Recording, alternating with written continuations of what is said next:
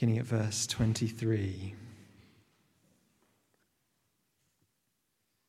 On their release, Peter and John went back to their own people and reported all that the chief priests and the elders had said to them. When they heard this, they raised their voices together in prayer to God. "Sovereign Lord," they said, "you made the heavens and the earth and the sea and everything in them. You spoke by the Holy Spirit through the mouth of your servant, our father David. Why do the nations rage and the peoples plot in vain? The kings of the earth rise up, and the rulers band together against the Lord and against his anointed one.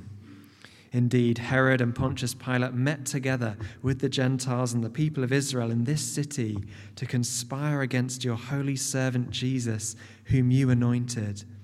They did what your power and will had decided beforehand should happen. Now, Lord, consider their threats and enable your servants to speak your word with great boldness. Stretch out your hand to heal and perform signs and wonders through the name of your holy servant Jesus." After they had prayed, the place where they were meeting was shaken, and they were all filled with the Holy Spirit and spoke the word of God boldly. This is the word of the Lord.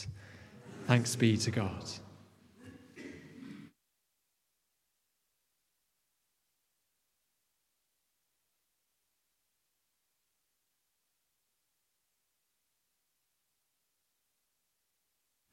Morning again.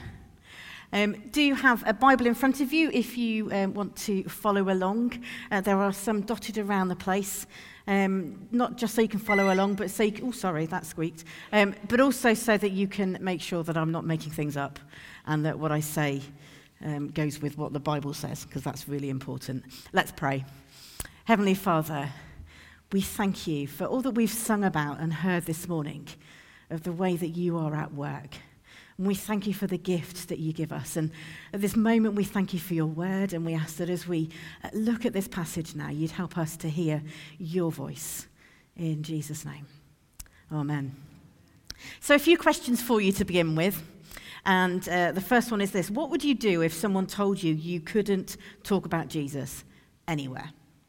First thing, okay. Second question. What would you do if you were told not to do anything in the name of Jesus? Or what about this one? What would you do if you were told you had to keep your faith secret, and if you didn't, you might be arrested? It's getting a little bit harder, isn't it, really? What would you do if your life was threatened because of your faith?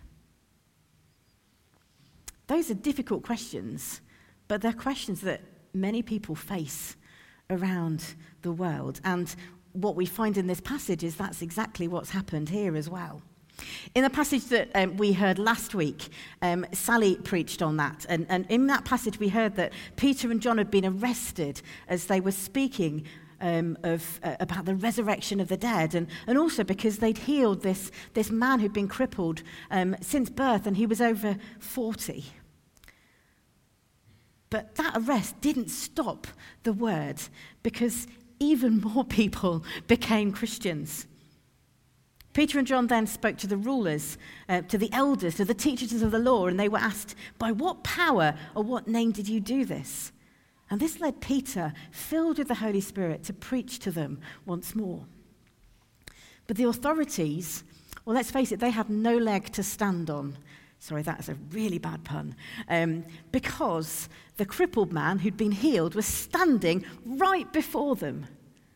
They couldn't argue with them about anything because of that, because the healing was visible there.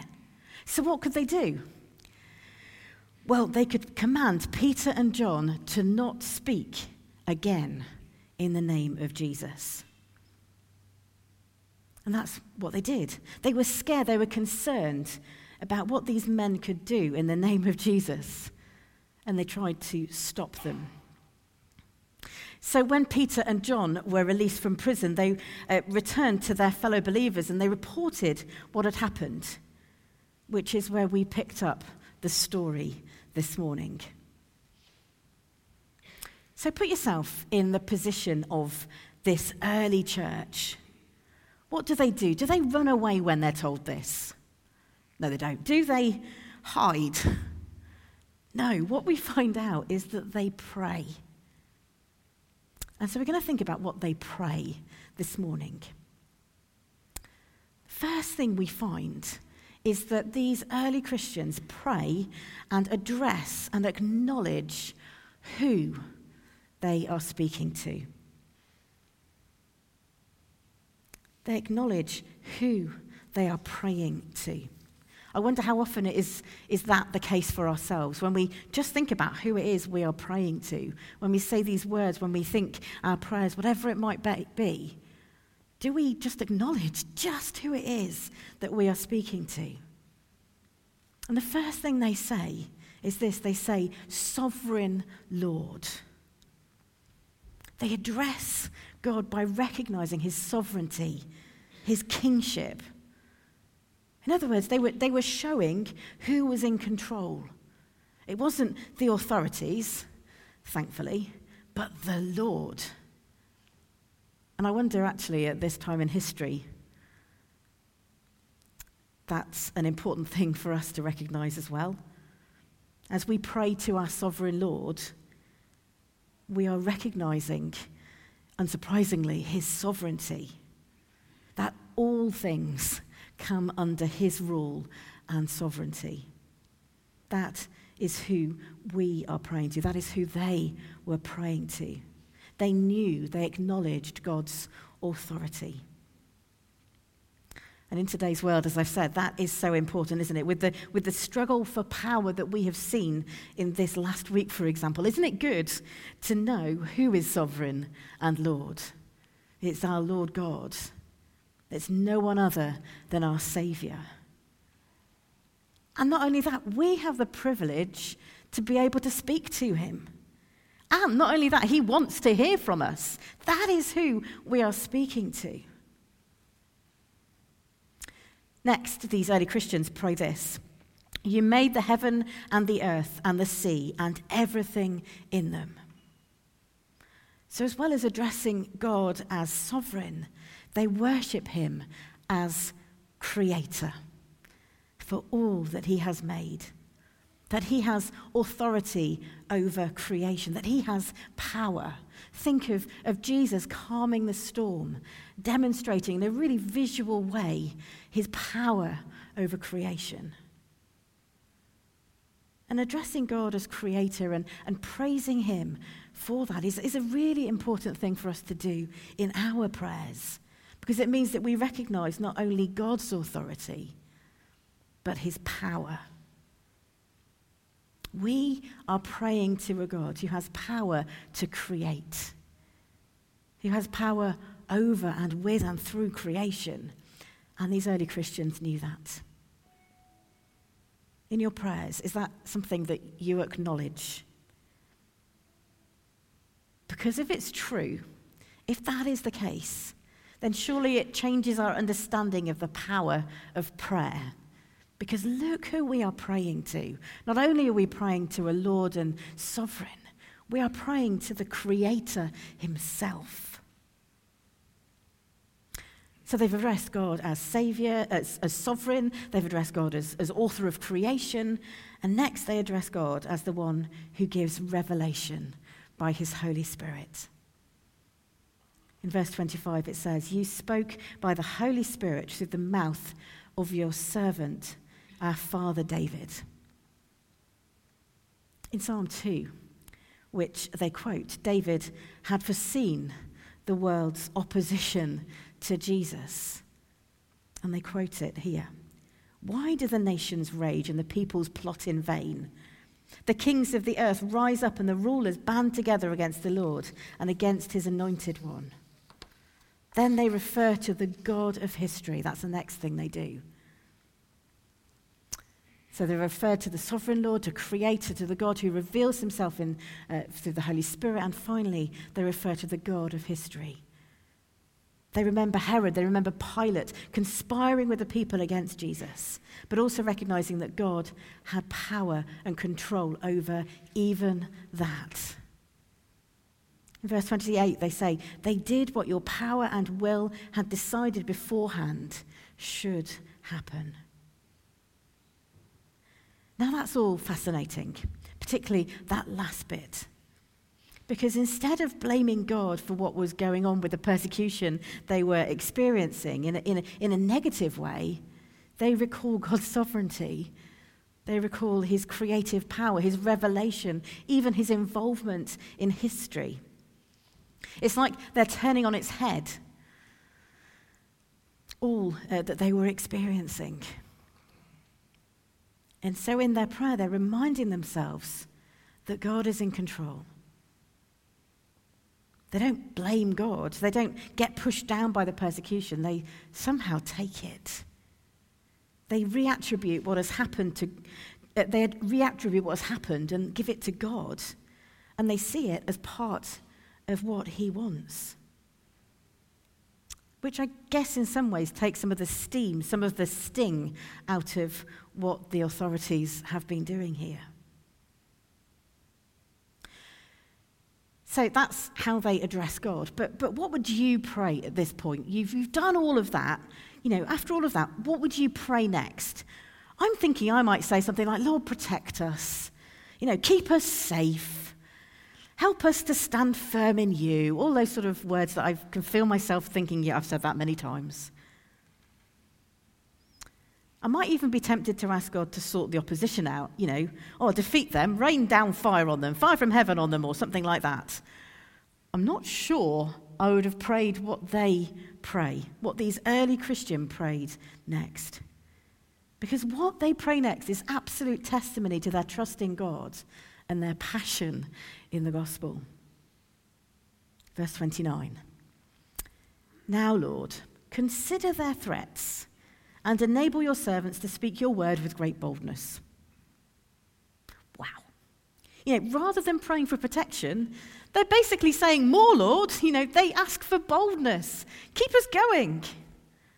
None of this, okay, then we won't speak in the name of Jesus, but Lord, enable us to speak your word with great boldness. In the sight of persecution and even being told not to speak in the name of Jesus, they ask God to enable them to do just what they've been told not to do. Now remember, this isn't just Peter and John praying either. This is all the Christians there. Not just some of them, not just the ones who were the evangelists. Because look at the very last verse. And they were all filled with the Holy Spirit and spoke the word of God boldly. All. Not just a few, but all. As Sally reminded us last week, Peter and John were ordinary blokes. They weren't schooled. They didn't have theology degrees. They didn't have any bits of plastic around their neck. Plastic hadn't been invented, but never mind. Evangelism, mission, is not just for a few chosen people. And it seems to have that stigma, doesn't it, that means that we think it's for the professionals. Justin Welby, the Archbishop of Canterbury, in an interview I heard on Premier Christian Radio a few years ago now, said that if you leave evangelism just up to the professionals, you are committing missionary suicide. Evangelism, proclaiming the good news in word and deed, is for all of us. And it's demonstrated to be just like that, very powerfully here in the early church. They'd already done it by this point. Of course, we've already heard that empowered by the Holy Spirit, many people came to faith, that they'd spoken the word of God boldly, not just a few, but all. How can this be possible? Surely they weren't all gifted or eloquent preachers or able to tell profound jokes that made people think. No, they would have been the people like you and me. The reason they spoke boldly was the Holy Spirit. They were all filled with the Spirit. And they all spoke the word of God boldly. I don't know who your favourite comedian is. One of mine is Milton Jones. And he does have some brilliant one-liners.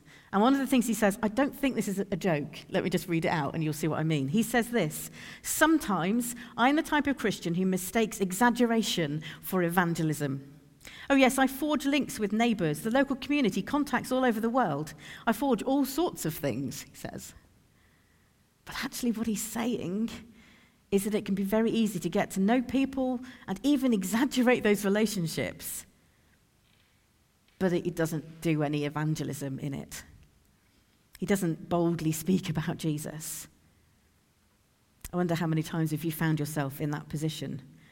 I know I've shied away many times. I remember one occasion when I was at the supermarket and I was at the checkout, and there was this woman. I just had a real sense that I should offer to pray for her. Did I? No. I really regretted it. That sense of, those moments when you sort of have this sort of godly prod and then you don't do anything about it. I prayed for her afterwards, but it would have been much better if I'd been offered to pray, but I didn't. Because what we need is the Holy Spirit enabling us to speak of the Word of God boldly. I remember a fellow violinist of mine when I was probably about 18, maybe 17, and I have to admit I was really jealous of her. She was just such a fantastic player. She was far better than I was. And I remember our A-level music teacher telling me that something happened when this girl played the violin. I don't know what that was saying about my playing. Who knows? Anyway, but she said when this person played the violin, it was like she was transformed.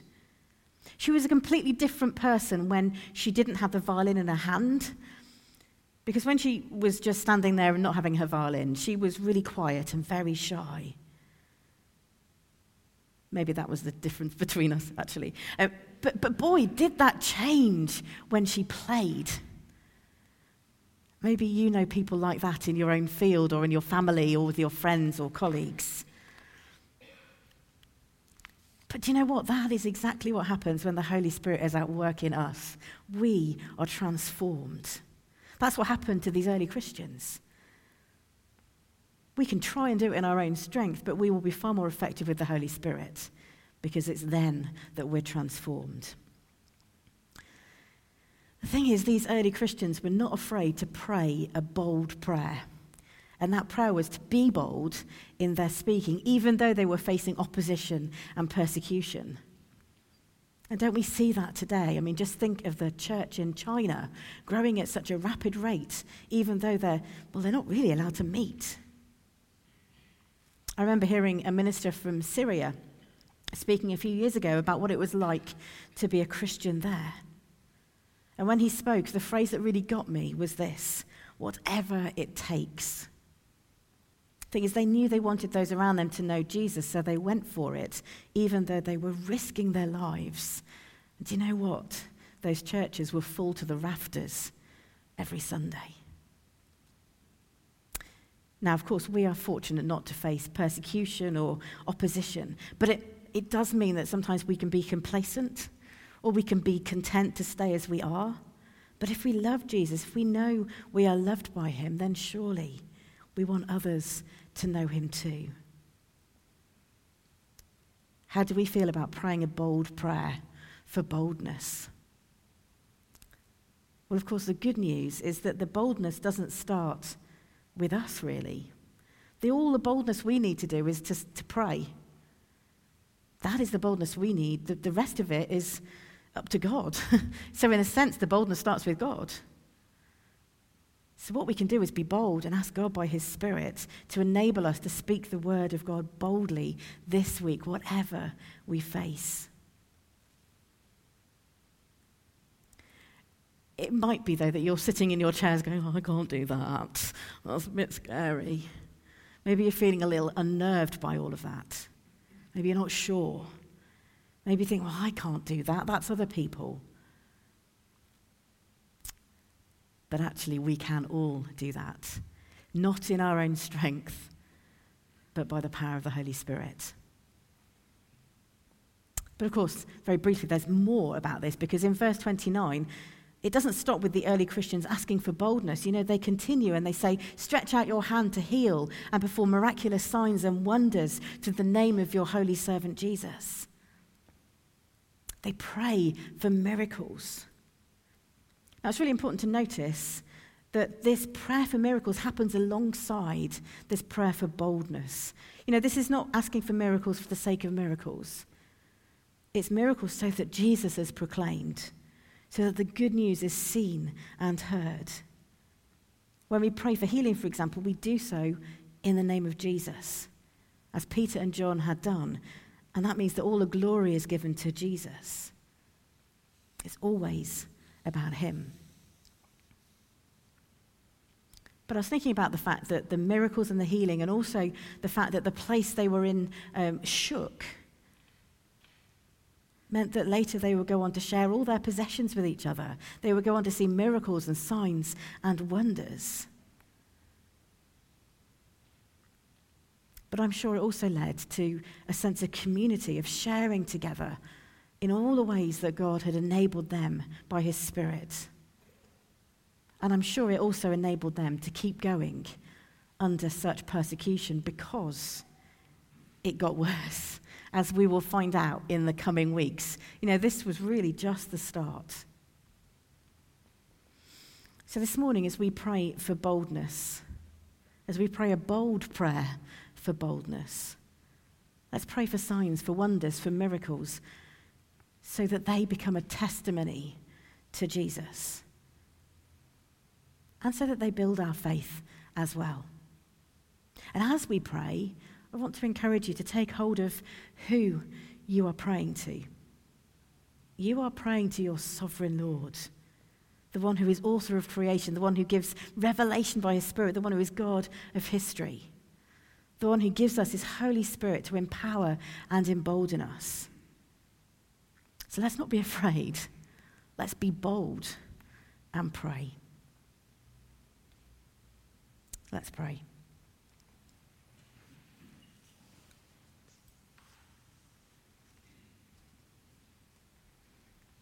I wonder whether I could invite you to stand if you're willing and able as we pray.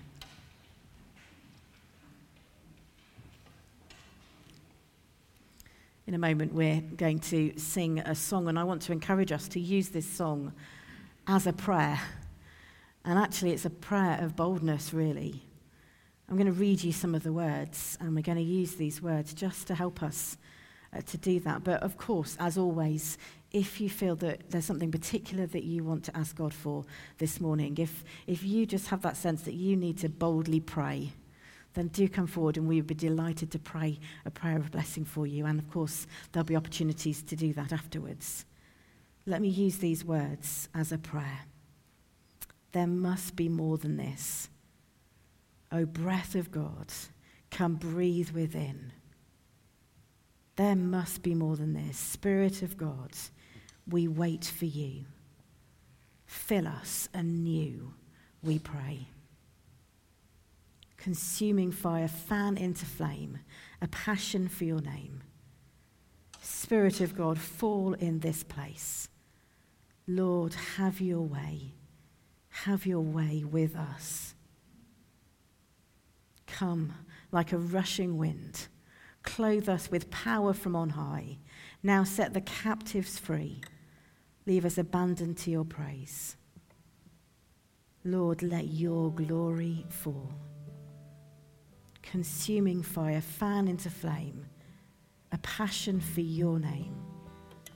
Spirit of God, fall in this place. Lord, have your way with us.